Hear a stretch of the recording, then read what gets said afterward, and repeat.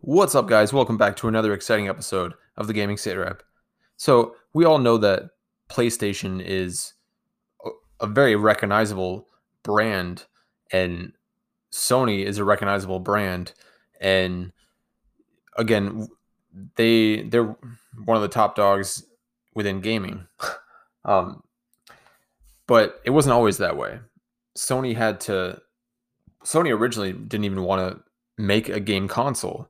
Um, One of their executives actually, or not executives, one of their engineers that worked at Sony, he did a side project where he was trying to work with Nintendo to help them do some sort of CD add-on to their Super Nintendo Entertainment System. And he didn't tell his boss over at Sony, but they found out about it. And, you know, when that all happened, there was some discussions and there was this big fallout between Sony and Nintendo. And then Sony ended up saying, you know what? We're going to put this experimental gaming system out on the market. And Nintendo said, oh, we don't need you.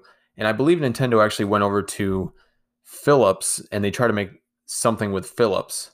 I think it was called the Philips CDI, or they had like the Nintendo. I can't remember the name of it. It's like it had like DDD something. I would have to look it up. I mean, I should look it up because I'm talking to you guys on this podcast. Um, but anyways, with with everything going on at the time and them breaking away, nobody thought that Sony was going to be able to out. I don't want to say outclass, but outdo Nintendo. But that's exactly what happened.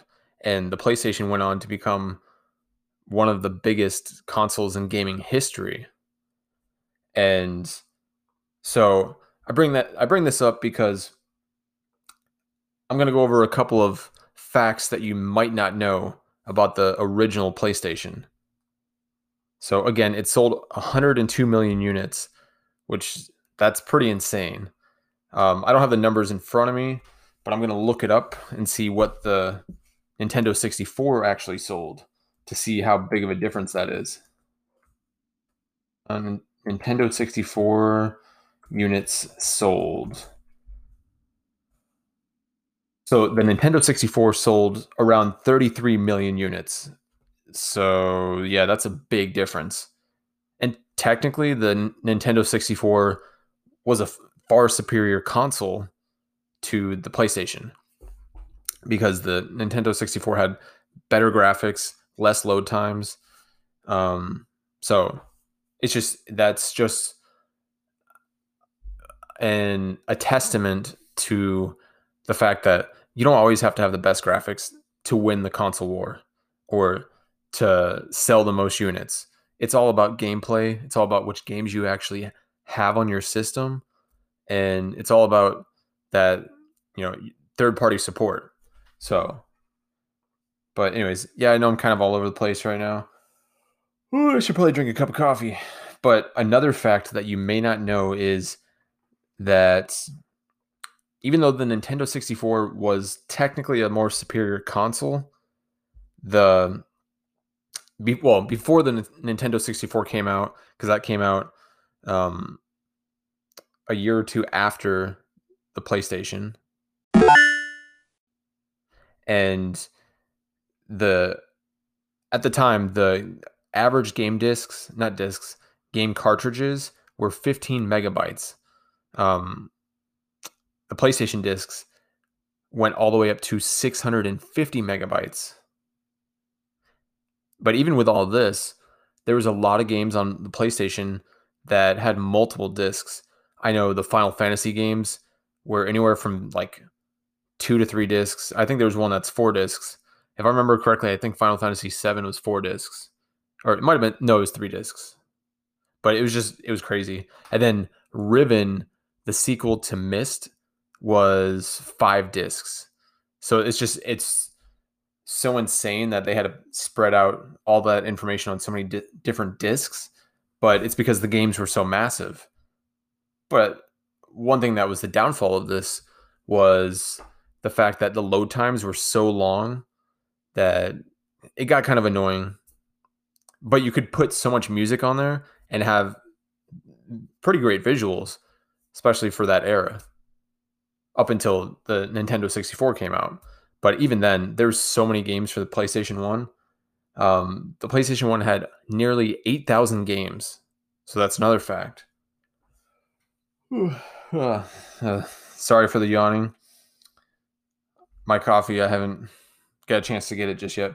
But another fact is the last game to be sold in North America was FIFA Football 2005.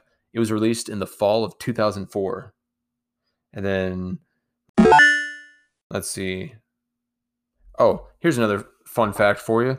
Final Fantasy VII was originally supposed to be played out like a private eye story, a detective story. Like there were still some elements of RPG style gameplay, but other than that, it looked and would have played totally different than what we received. I for one am glad that they didn't do that, because it wouldn't be the game that we all love and enjoyed growing up playing as a kid, or if anybody played it later on in their life. Hopefully you enjoyed it as well, but it wouldn't be the same. And the final fact, even though I didn't really quite number my facts here, but the final fact here is Gran Turismo was the first game to sell 10 million units on the PlayStation. And that's kind of a big deal. I mean, now on, the PS3, the PS4, we've seen some games sell 10 million copies easily, especially the Grand Theft Auto series. But at that time, it was almost unheard of. So it's crazy how much success Sony and the PlayStation has achieved.